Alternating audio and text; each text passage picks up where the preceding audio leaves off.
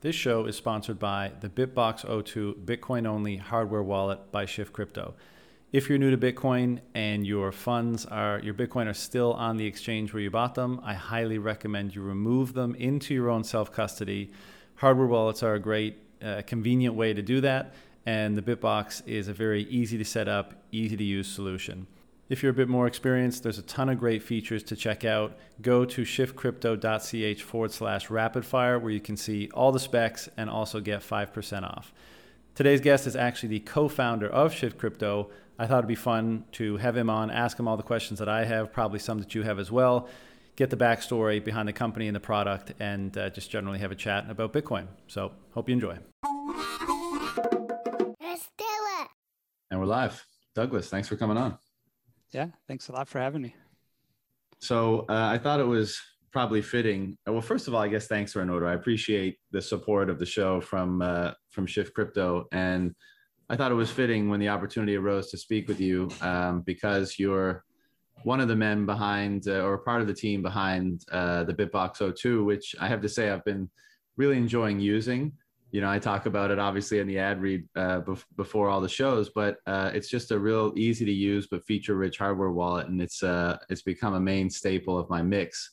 And so kudos on the product. And for people that maybe aren't familiar with you and the company, why don't you give us the intro? Yeah, sure. So yeah, thanks for the kind words. Happy about that. Happy to also support people doing great things in the community.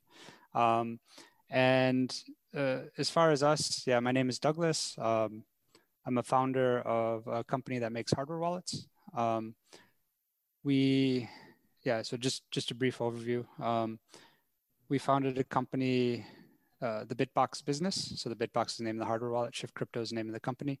We founded the BitBox business in 2015 with the digital BitBox. We've been around a while, learned quite a few lessons, and for about a year and a half now, we have the BitBox02 out on the market. It's a hardware wallet that we are quite proud of. We think it's a very strong competitor in the market. And we're trying to do our best to let people know about it, get some feedback, keep improving. But yeah, everything you say is nice to hear because that's kind of our goal. We really want to make it easy for people to get into Bitcoin. And in our opinion, to get into Bitcoin also means to have self-custody. Otherwise it kind of defeats the purpose. And I think with hardware wallets, the whole goal, at least our mission, is to make it as easy as possible to get into Bitcoin. Or basically you just have to buy a BitBox and you're all set. We have a feature you can buy Bitcoin directly in the app. And on the side, you get state-of-the-art security. And so that's kind of our approach. It's how we think we can contribute to the community, how we think we can help the community grow. And I think hardware wallets in general are a necessary tool for that to happen. Yeah, I totally agree. I'll come back to that. But what about your own rabbit hole story? I'm sure you've told it a million times, but how did you get into all this stuff? I'm curious if it changes every time I say it, but let's see. How good your memory is. Fading in time, that's for sure. Yeah. And in the heat. So yeah, let's see. The rabbit hole into Bitcoin began, I guess, in 2013 for me. I remember that quite well. I was visiting Japan at the time. And in like one of the main Japanese newspapers, Bitcoin was plastered on the front page. And that was really strange to me. The first time I heard of it. And so, it said something about money and so on and so on. It's digital money. Like, okay, this is really strange. Why is someone talking about monopoly money on the front page of a Japanese newspaper? And so, I started researching it. My background is in academics, actually. So previously a scientist. So I had an attraction to figuring out why things work and so on. And I researched about it. Maybe luckily, I rather quickly kind of grasped the impact of it. And being in academia, the thing that really stuck out to me at the beginning was the scientific problem it solved, so the Byzantine generals problem, which is basically the solution to how can you transport money over the internet without the need to trust anyone else, or the need to trust the person you're sending money to, or receive money? How can you be sure you can receive money without trusting the other person that they're going to send it just to someone else later? And Bitcoin solved that, and that was an unsolved problem in the computer science field, and I thought that was fascinating. And so to me, at that point, I was like, okay, this is something. And it wasn't really a question of anymore about if it would succeed, it's just when it would succeed. And early on, of course, if it's Bitcoin or not, but the more you dive down into the rabbit hole, the more you see like how many smart people contributed to Bitcoin, how the depth of work and the depth of review behind it that makes it so solid. Mm-hmm. And so 2 years after that, you start Shift Devices, was it at the time? Or originally Shift Devices, yeah. Right. So yeah, I guess I guess like a lot of people, you try to buy and sell. What is it? Buy high, sell low kind of mistakes that people make. Part of the learning process. I tried to create some algorithms to try to do some automated trading, and quickly learned that that's a full-time job if you actually want to make money. And yeah, played around a bit, and then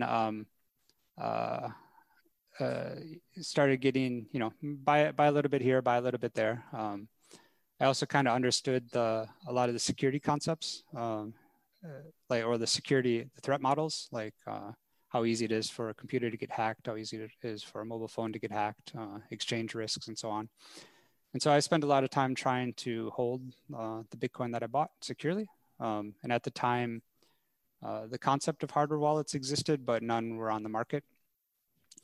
And also at the time, there was mining hardware was on the market, but there's also a ton of scams. And so a lot of times, people would try to get money, buy some mining hardware, but then that just doesn't get delivered. And so I didn't know if hardware wallets would get delivered either. And so I just, kind of decided to make my own. And that was I guess in 2014, while I was still doing science, in my spare time, I just started building a hardware wallet. And you had the ability to do that because you had studied mechanical engineering. Is that right? Yeah. So or that somehow kind of bled into it somewhere along the line. I think in general, like the ability to do something, I think is strongly dependent on how interested you are in it. Right. And I think if you're really interested in something, you'll figure out how to do it. And so, yeah, of course, I did have some skills from academia prior to that. Mechanical engineering. In mechanical engineering, I studied robotics and AI, so learned a little bit about coding and so on. And so I could kind of have like the physical aspects around it, and also some of the software aspects around it. And, so what just logical, like engineering mindset, I guess, going at problems and trying to deconstruct them. Right. What did the first iteration look like? What did that one look like? It was really big, really ugly. But probably, like, if you can imagine a USB stick about the size of a smartphone. Okay. Not so nice to plug into your computer. But yeah, that's just how you start out prototyping. Sure. Yeah, and then shrunk it down a lot. So you started the company. What was the company? What was the objective or the product of the company originally in 2015? So I guess a way I like to explain it is kind of about deciding how we name the company. Sure. And yeah, it's interesting. Some people ask me what's the hardest thing about starting a company or running a business. Oftentimes I say it's thinking of names. You spend way too much time thinking about it, and it's important, and there's no right answer. And came up with Shift Devices. And the idea, I guess Edward Snowden was in the news a lot at the time. So these concepts of privacy and the government spying on you and things like that was in the news, is in people's minds. And not only privacy, but security, like security of your data online. And the vision was more broad, not just hardware wallets, but just privacy and security online in general. And I thought, this was in people's minds, but if you actually looked to see what people did, nothing really changed. People's behaviors didn't really change. And in my mind, it wasn't because people didn't care about it. I think it was more so because the tools didn't exist.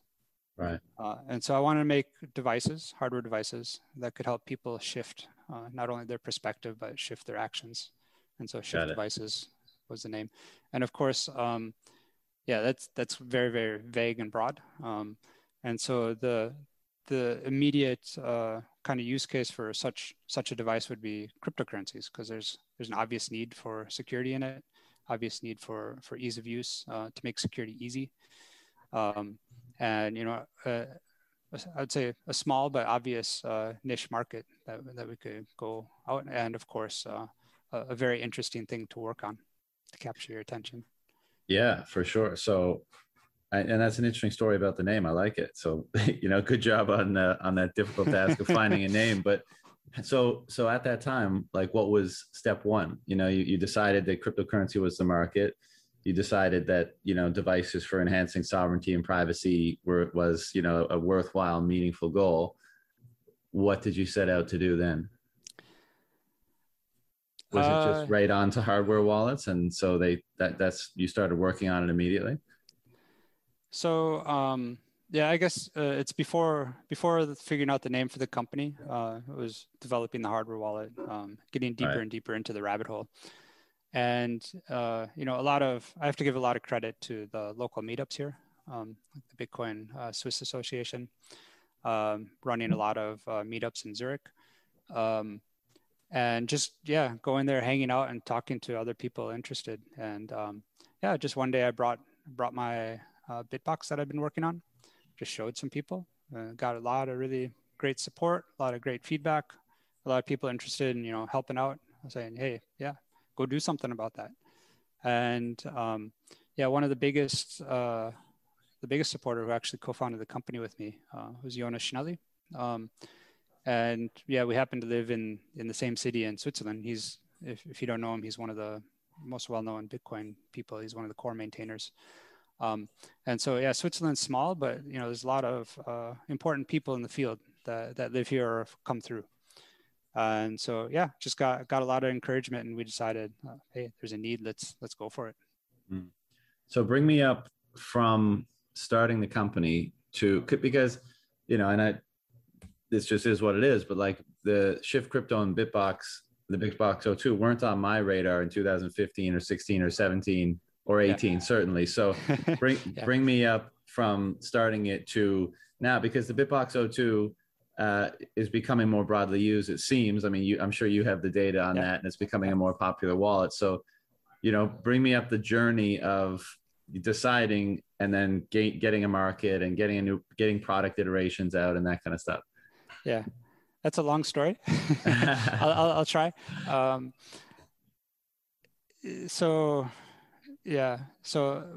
got my mechanical engineering degrees, and then I went into science after that. And so I basically been in academia my whole life, until I didn't know. Weren't a business guy. I wasn't a business guy. No. Yeah. Not at all. Jonas was to a degree. He had started. He has kind of a fun background too. His first business. He wasn't in academia at all. He dropped out of high school, or maybe graduated high school, and then went into business for himself. Basically hacking iPhones to put on iOS apps.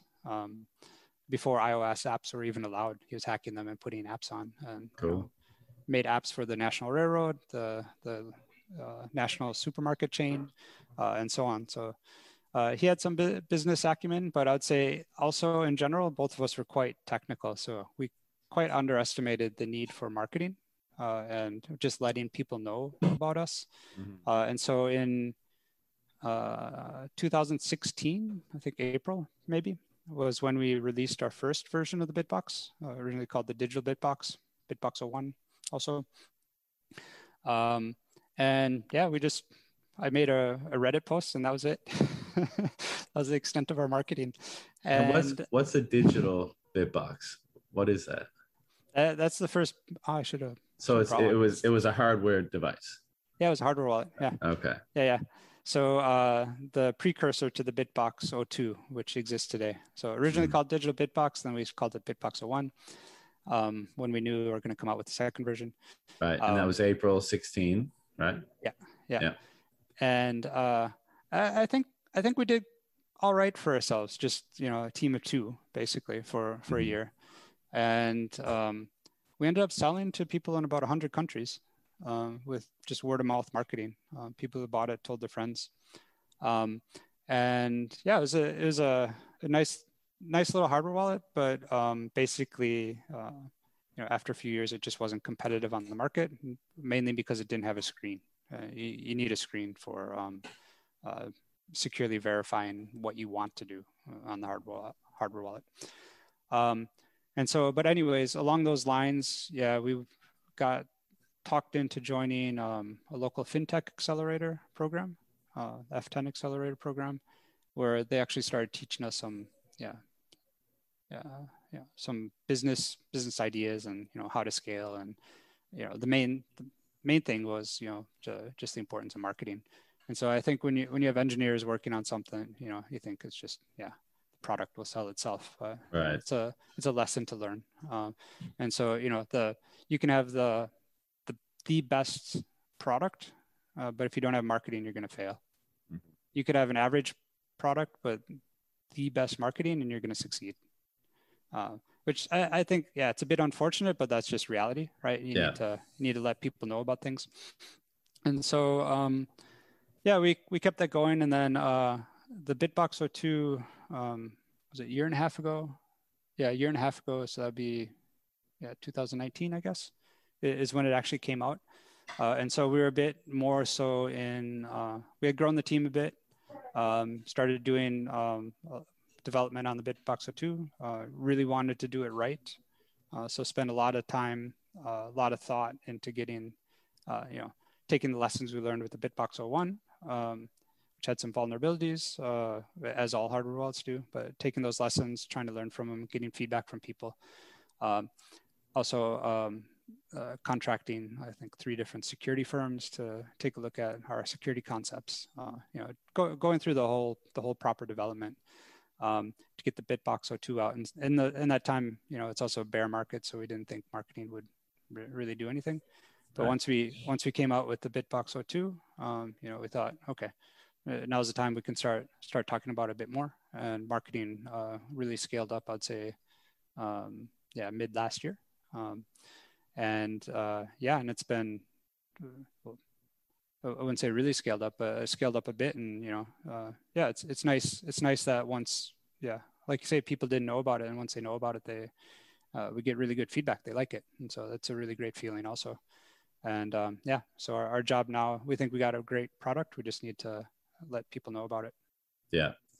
So, I mean, I got a bunch of questions about the device and the process of developing it itself. But I guess the first one, more broadly speaking, is just, what is the sense of responsibility and seriousness with which you have to approach something like this? Because, it's not like you're making headphones or, whatever, really. I mean, you're making the thing that houses the wealth, and in some cases, the entirety of an individual's wealth.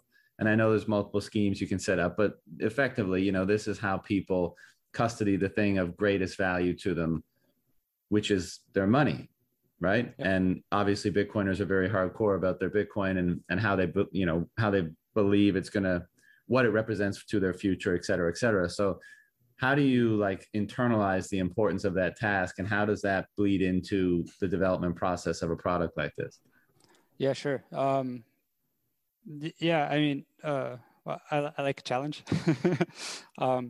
And I think when it comes to that aspect, you take a step back and you see, okay, what is this actually going to be used for? It's going to be used to, people's life savings in a lot of instances. And so, it's it's impressive kind of responsibility to grasp. And, we just try to do everything we can to,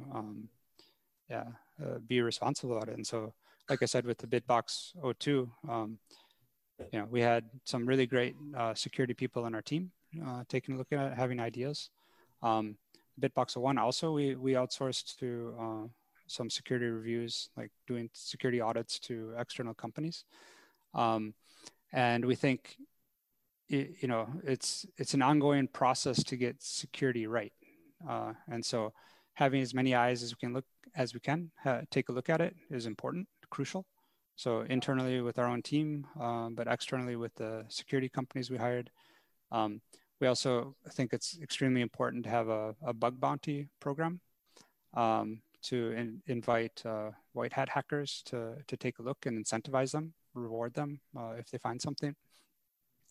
And the whole open source nature of Bitcoin is something I think is crucial for security. And so we try to do as much as we can to be as transparent as possible about the BitBox O2, about the device itself. So all the code is open source. We do deterministic builds, so people can verify that what we say is in the code is actually in the code. It's open, so people can, not everyone's capable, but anyone could take the code themselves and take a look or get, hopefully more and more experts take a look and can kind of give their thoughts on it also. And so we just try to do our best as we can. What do you think is the either most challenging task or the largest vulnerability in the production or development of hardware wallets generally today? Like, what's the hardest part? So actually, maybe those are two questions. So what's the hardest part and what's the greatest vulnerability? You mean hardest part in terms of just bringing a product, making a product? Yeah, technically speaking. Technically speaking. What's the hardest part to get right? Okay, so yeah, I guess there's different types of hard. I'm laughing because I remember an answer I gave to a similar question before. One of the biggest challenges to actually making the product was actually the cardboard packaging. The box. Yeah, it took the longest and was by far the most back and forth part that was required. That's bizarre. Yeah, very bizarre. Yeah, but let's not count that. I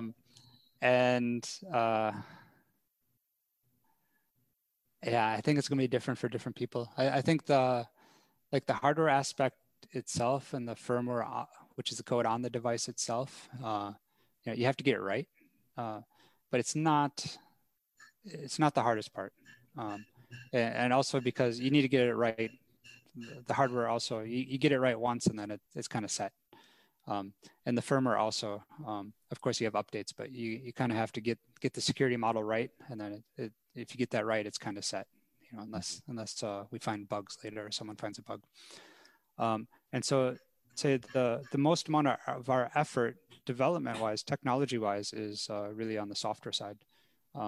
So with any hardware wallet, it's going to plug into a computer, connect to a computer somehow, and you need to interface with it. So there's a software app. We have a software app, a cross-platform app for iOS, or not iOS, everything but iOS. Yeah. So Mac, Windows, Linux, Android phones also the same software, same functionality. You can plug it in, and just getting that right, getting the user experience part right, to try to make it as simple as possible, as intuitive as possible. I'd say that's the biggest challenge. And what about biggest vulnerability to hardware wallets generally? Biggest vulnerability, I think. So I'd say there's the biggest vulnerability and there's the biggest risk. I would say as far as vulnerabilities, there's been a ton reported on hardware wallets, ours and others. There's some list online, you can check them out. But despite all of that, I'm not aware of like a vulnerability in the wild that's been exploited from an original piece of hardware. And so I think the hardware wallets out there are quite good at their function, especially compared to software wallets, which is basically just don't put a lot of money on that. Yeah. That's all I can say. As the biggest risk that we see, the biggest loss of fun is actually user error. So this might be more so like a UX kind of thing. In particular, just people losing their passwords. And it's a new concept for people who aren't familiar with cryptocurrencies, where they're kind of used to someone bailing them out. Like if you lose your password to your Gmail account or whatever, there's a way to kind of recover that. Or, sure. If somebody spends your Visa, you call up your bank and say, hey, somebody stole my stuff. Exactly. But gone is gone in Bitcoin and cryptocurrencies. And so, yeah, people are a bit surprised. They don't take, they don't, I guess, pay enough attention to, passwords and things like that. And once it's gone, it's a hard conversation to have to let people know that it's probably not coming back. Yeah. It's a tough lesson to learn about responsibility and taking care and all that kind of stuff. Yeah. What do you make of the different approaches to, you mentioned the Shift interface, which is great, by the way. I mean, it is super easy to use. The UX is great and lots of great features, but what do you make of, some go the plugin route, some go the scan the QR code route, some go the micro SD route? Like, what trade-offs are being made here, and what do you think of them? Yeah. So our device, it has a USB-C port, so you just plug it into a computer, plug it into modern phones. A note that we provide adapters, so you get everything in the box that comes with it. Some others, especially some newer wallets, are talking about what they call air gap mode. So not having to plug it directly into a computer, but using like QR codes to scan things, or micro SD card to transfer. Yeah, my opinion is probably a little bit controversial, where I think this concept of air gap, it's advertised as a security feature, but to me, I think that's kind of a myth, in the sense that you can't air gap a hardware wallet, because you have to talk to the blockchain somehow in order to know, in order to make a transaction. And so to me, the big difference between using QR codes, like transferring photons through air, right? Or using a USB port where you're transferring electrons through a wire, is really just the bandwidth. You still need to communicate back and forth between these devices. And if you look at the vulnerabilities that have been reported, they're basically logic errors in implementations. There's really, I shouldn't say none, but it's really kind of, I'd say not a material issue like the actual transport layer. If you look at history and just kind of our research on it. And so if you have a QR code, you still need to transfer the same information between the computer and the device. And so if it's a logic error, the same error that would happen if you have a USB connection would also happen with a QR code connection. And you can see this in reported vulnerabilities for various devices that do air gap. And so to me, it's more like air gap if you have a USB or connection or whatever. It's more so, again, a question of UX. Of course, there's a question of perception also. So, what people feel comfortable with. But to me, functionally, it's more so just a UX thing. So what's the easiest way to go? And so in my opinion, I think it's a lot simpler to have a USB connection where you plug it in, and then it's a lot faster. So you can get things done faster, you can get things done easier.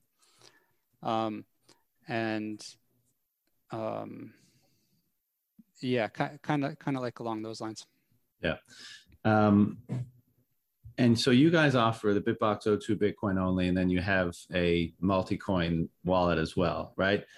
Now I'm sure I'm, you know, Are we allowed to talk about that one on your podcast?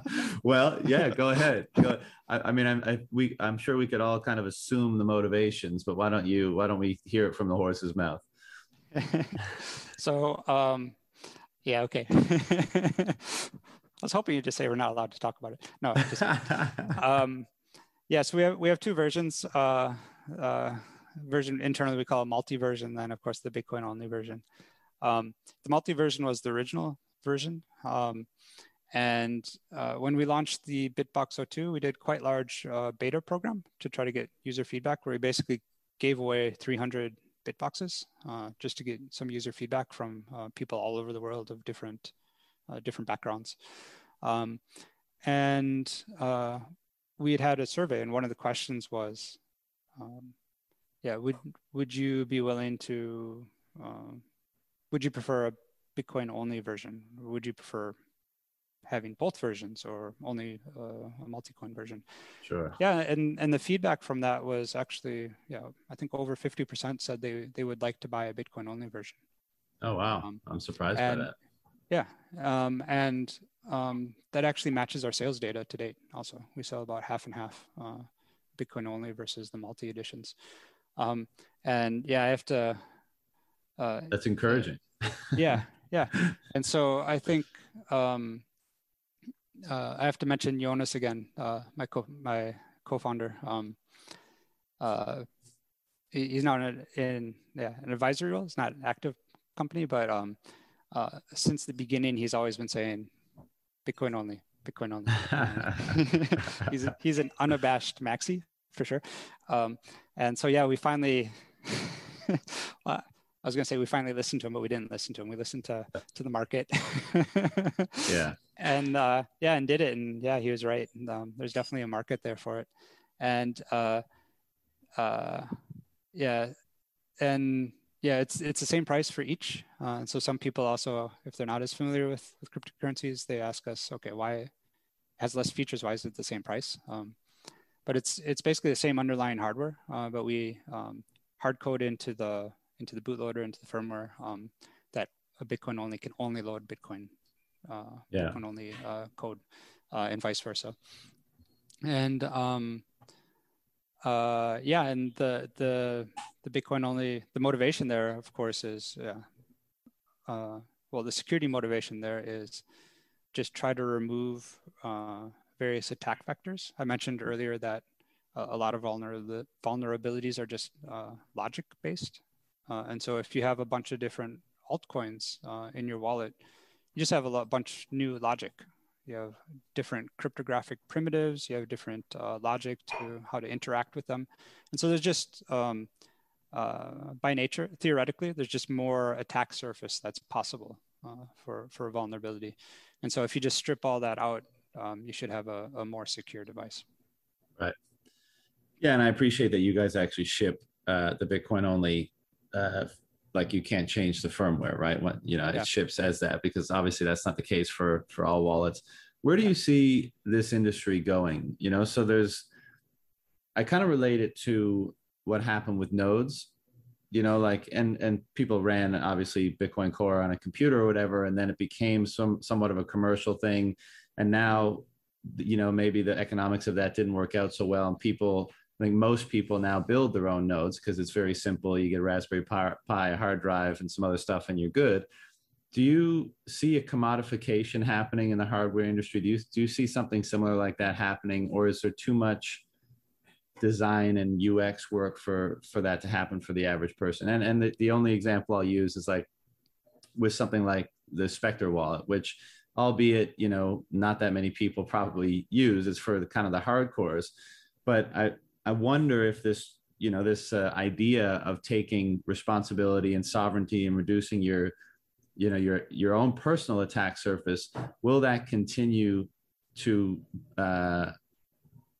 motivate people to take greater and greater control, even non-technical people, of the hardware components of their makeup, their mix? Like, I don't know the answer to that, but I'm wondering what you think. Like, how does this industry look in 2, 5 plus years?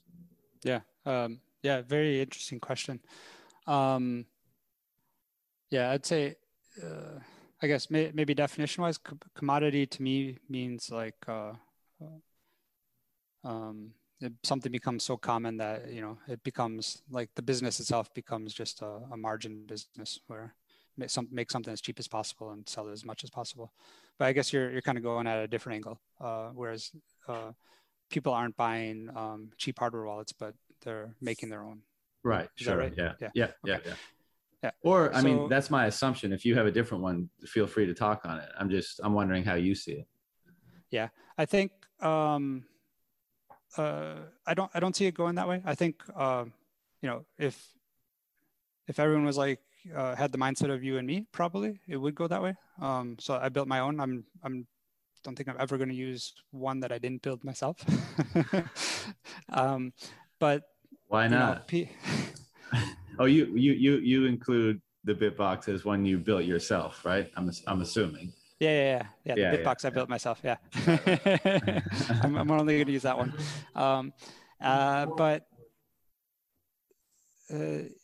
And I think a lot of the hardcore Bitcoin maximalists, they're only going to trust their own system if it's like just a paper wallet or an offline computer.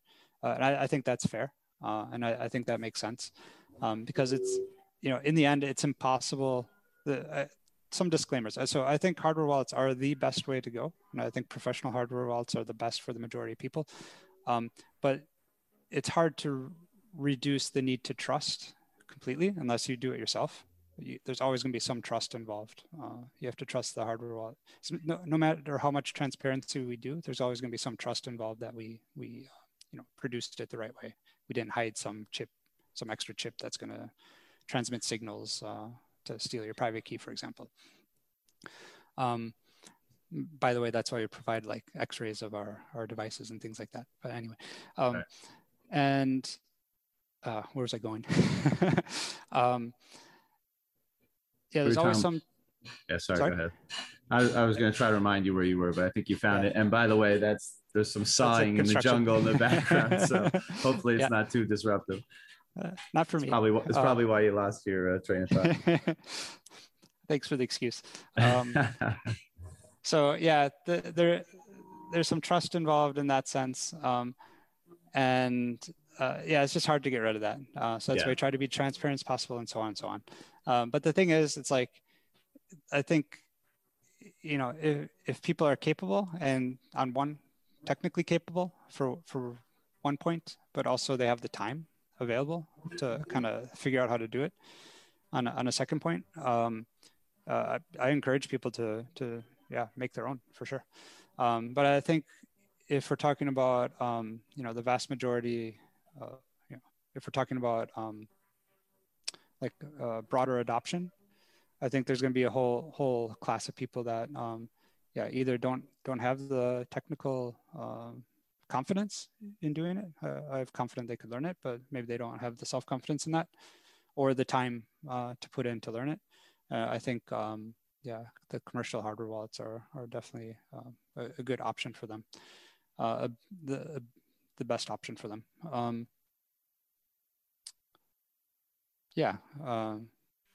Do you see this? I mean, are we going in terms of scale of this industry? Hardware wallet in every home. I mean, if Bitcoin is the money of the future, people need a way to preserve and protect and secure their wealth. Is that how you see the future? Actually, it reminds me all the way back to the Shift Devices story also, where I was talking about creating devices to help shift people's perspectives. That was actually one of the points I would use as a sales pitch was I think as more and more value gets put online, there's more and more incentive for bad actors to try to access it. This value is money, of course, in the form of cryptocurrencies, but it's also can be the form of you yourself. A lot of governments want to give their citizens digital identities, and so and there's more and more private stuff that people want to keep private that's online, and so I think given the nature of just how many vulnerabilities exist in operating systems, which have tens of millions of lines of code. It's just, they're designed to be exploited. Like they have open ports for the website and allow you to install any app you want on them. So there's so many avenues for vulnerabilities that I think it's inevitable that people are going to have to need a key in their pocket for their digital life. And so when I first started, everyone was always saying, "Oh, everyone wants to put things on their mobile phone. They don't want to put more things in their pocket." But people still do have keys for their home. They still have keys for their car, mostly. There's certain things that it's probably better not to put on your mobile phone because someone can hack it and get into your home or steal your car. And I think, in the digital world, I think there's going to be an analogy to that. And I think it makes a lot of sense that everyone's going to have a key in their pocket for their digital life. And specific to Bitcoin, I think, this is what needs to happen. I'm a bit encouraged in the last months that a lot of other companies are coming out and stating how important decentralization is, how important self-custody is. Square Crypto, for example, what's going on in El Salvador, and so on and so on. And so, in my mind, I think there's, this is a necessary thing that will be around. Yeah, it'll be interesting to see how in the future, if first of all those devices are separate, and if they are separate, what like critical or information of the utmost value requiring the greatest security will be put on a separate device, right? Whether, as you say, it's your identity or your wealth or whatever else, falls into that category that people become a lot more conscious of protecting and securing, because the world we live in today, I mean, there's very little privacy and security consciousness, right? And I think this is another example of Bitcoin probably instigating that process of thinking about those things, and then maybe having it bleed into other things as people start to become aware of the importance of security and privacy, the vulnerabilities that exist in their current way they operate, and how they want, and the benefits of establishing greater privacy, security, and sovereignty in different aspects of their life. I think that'll become a lot more, people will become a lot more aware of that in the future. Yeah, I hope so. I think, it reminds me, early on also, when I talk about this, a lot of people say, well, people don't care about privacy. Look at Facebook, right? Mm-hmm. But, how many people post their monthly bank account statements on Facebook? Not many. Not many, right? So there's certain things that people do want to keep private, right? So there's certain things that people will value privacy for. And I'm also quite encouraged by a couple of the big companies too. Like Apple has made it one of its core statements to protect people's privacies, make a lot of commercials about it and advertisements about it. Firefox, I think the browser is making a bit of a renaissance because they're focusing on user privacy. And so I think even more broadly, there's, I think the tools are coming. The tools are coming for people. Yeah, I agree. How do you determine which features to include? How do you prioritize the integration of certain features in the wallet? Because, like I keep saying, there are some cool and unique features in there, and I appreciate them. But, how do you decide to integrate them? What's the process? Oh, boy. Yeah. We actually have a very thorough process that we've been doing for the last few years. I forget what the name of it is actually, but basically, and I'm going to do a really bad job explaining it. We have a product guy that's going through this really well, and it's basically kind of listing out all of the first brainstorming all the different features you can think of, and then trying to categorize them. And this serves a couple different functions. One is figuring out priorities that make sense, that people want, that people need, or that people expect, and getting those in. But then it's also a kind of an internal culture reason also, where everyone's always saying, oh, it should be this feature. No, it should be this feature. No, it should be this feature.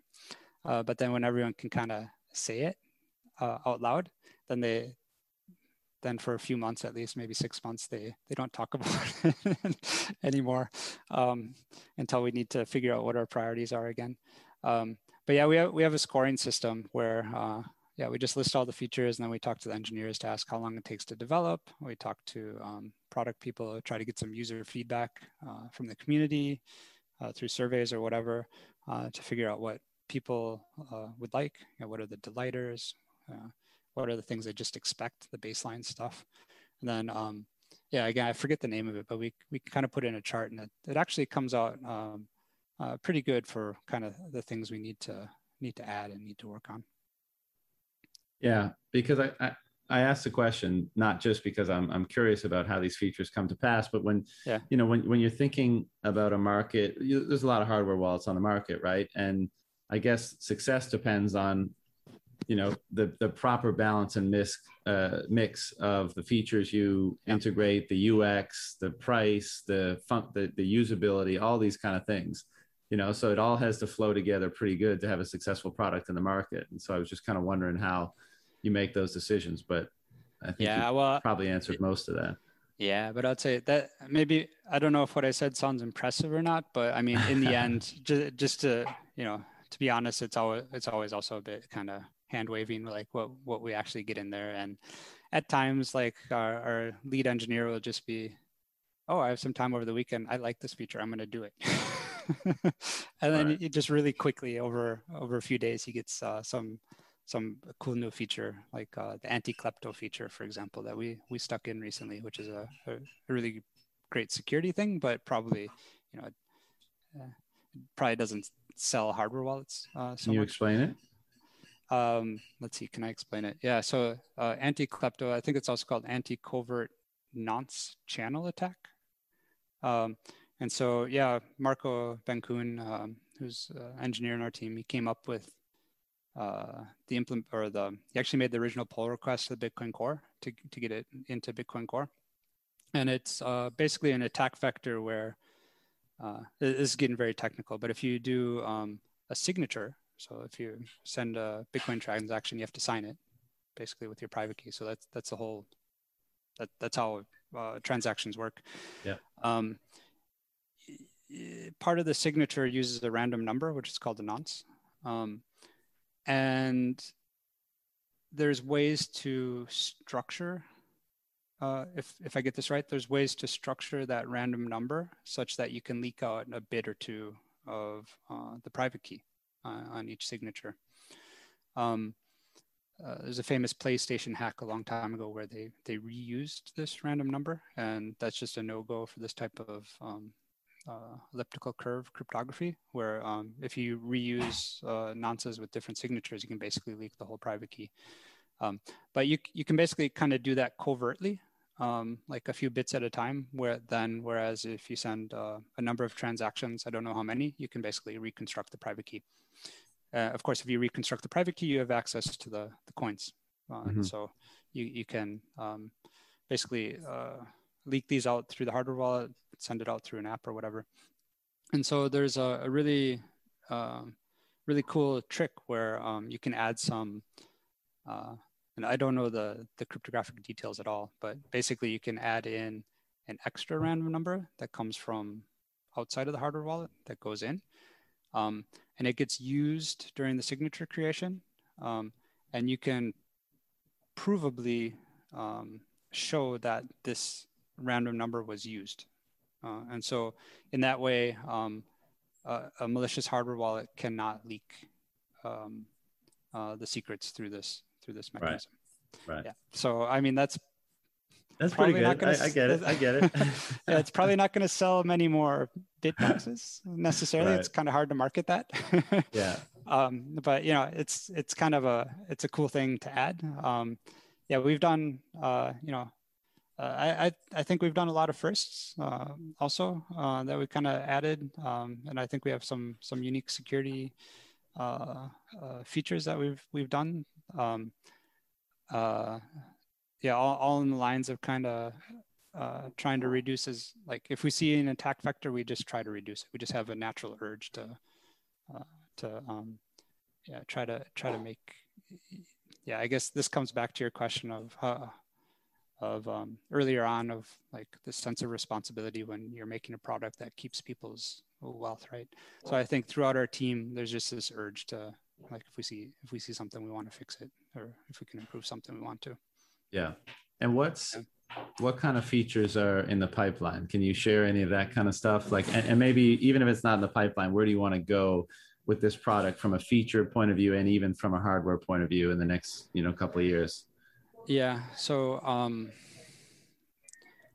I mean, the boring answer is again, we just want to listen to our users. Right. So we really appreciate feedback. So if any of you are out there listening, you have some ideas, please let us know. Yeah, either on Twitter or Telegram. We have a pretty active Telegram group. But yeah, as far as features go, yeah, we just added, we spend a lot of time trying to get multi-signature right. There's actually going to be a BIP coming out of that in order for other hardware wallets to get it right also, that we're working on together with other hardware wallet manufacturers. So that's pretty cool. So we have recently multi-sig in our app. We have multi-accounts, things like that. As far as next things, yeah, we're a little bit open, but what we're doing right now is we're another round of user testing. And so kind of trying to take a revision just on the UX itself. Trying to, make it look nicer, make it look more intuitive. I think it's already pretty good. But a big focus for us is, ease of use and simplicity. And one thing we like, as I mentioned before, one of our goals is we want it to be, we want people to get involved in the space because we think the space is so special and it empowers people. And so we want to, our goal is, really, you can give a BitBox to someone, just a complete newbie, and they're able to get it going. And so that's a lot of focus on UX, but it's also, adding the buy Bitcoin option, buy cryptocurrency option inside of the wallet itself. So really, you can just buy a BitBox in your set. It's something you can, give to family members or whatever. And so we're going another round through that. Of course, a bit longer term, talking about different, kind of hardware wallet versions, maybe a revision to the hardware itself. I talked about, let me step back. Yeah, so just, maybe making a bit higher end build, like kind of a glass ceramic kind of thing, things like that. But I don't really want to say too much more. Sure. So that's a very, very long answer to try to not say too much more. No problem. One of the last things I got for you, Douglas, is what markets are you finding the most uptake for the BitBox02 Bitcoin only specifically? Like, are you seeing trends in certain geographies that, for whatever reason, maybe it's your marketing efforts, maybe it's the relative maturity of the market in Bitcoin, for example, like, yeah, where are you seeing the most uptake? I don't have the numbers off the top of my head, but I think it's pretty equal around the world so far, in terms of Bitcoin only versus the multi edition for the BitBox. And of course, us being in Switzerland, kind of the German speaking areas, we see a good impact, locally around us, which I think makes sense as a kind of initial spread. And so, now we're trying to, kind of get some traction in other countries, also in the US, get a bit more traction there, and also, try to figure out, we have like some preliminary kind of market feedback about different types of users in different areas, but I'd be hesitant to kind of really say anything because it's probably too preliminary. I'm not sure how much of a how accurate it would be. Sure. But so I think it seems like Germany especially seems to be quite far down the rabbit hole So I think we resonate there a lot. Um, yeah, China seems to be more about like gains rather than like philosophy. Yeah. At least our perception. The U.S. is maybe a bit kind of in between. Um, Yeah. yeah, By that, do you mean like China tends to trade more rather than just hodl? Is that what you mean? yeah, like Yeah. yeah. Yeah. Do you have a feel for that? I mean, I lived in China for a decade, so I know I'm generalizing here, but as a population, they tend to like to gamble. So Hmm. the fact that they would be interested in trading more so than hodling certainly is not a surprise to me. Yeah, Yeah. yeah. So And for other markets, I'm not sure. I'm not that dialed in on that respect. But this has been great, man. I'm wondering if you have any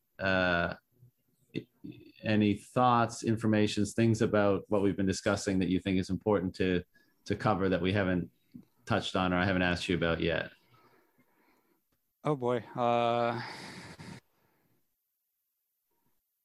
Yeah, I think yeah, nothing off the top of my head. I guess just if your audience is interested in learning more, yeah, check out our website. We have a lot of information, some learning material also, but a lot of information on the Bitbox, a lot more depth about the security. I kind of just touched on it at a very, very high level.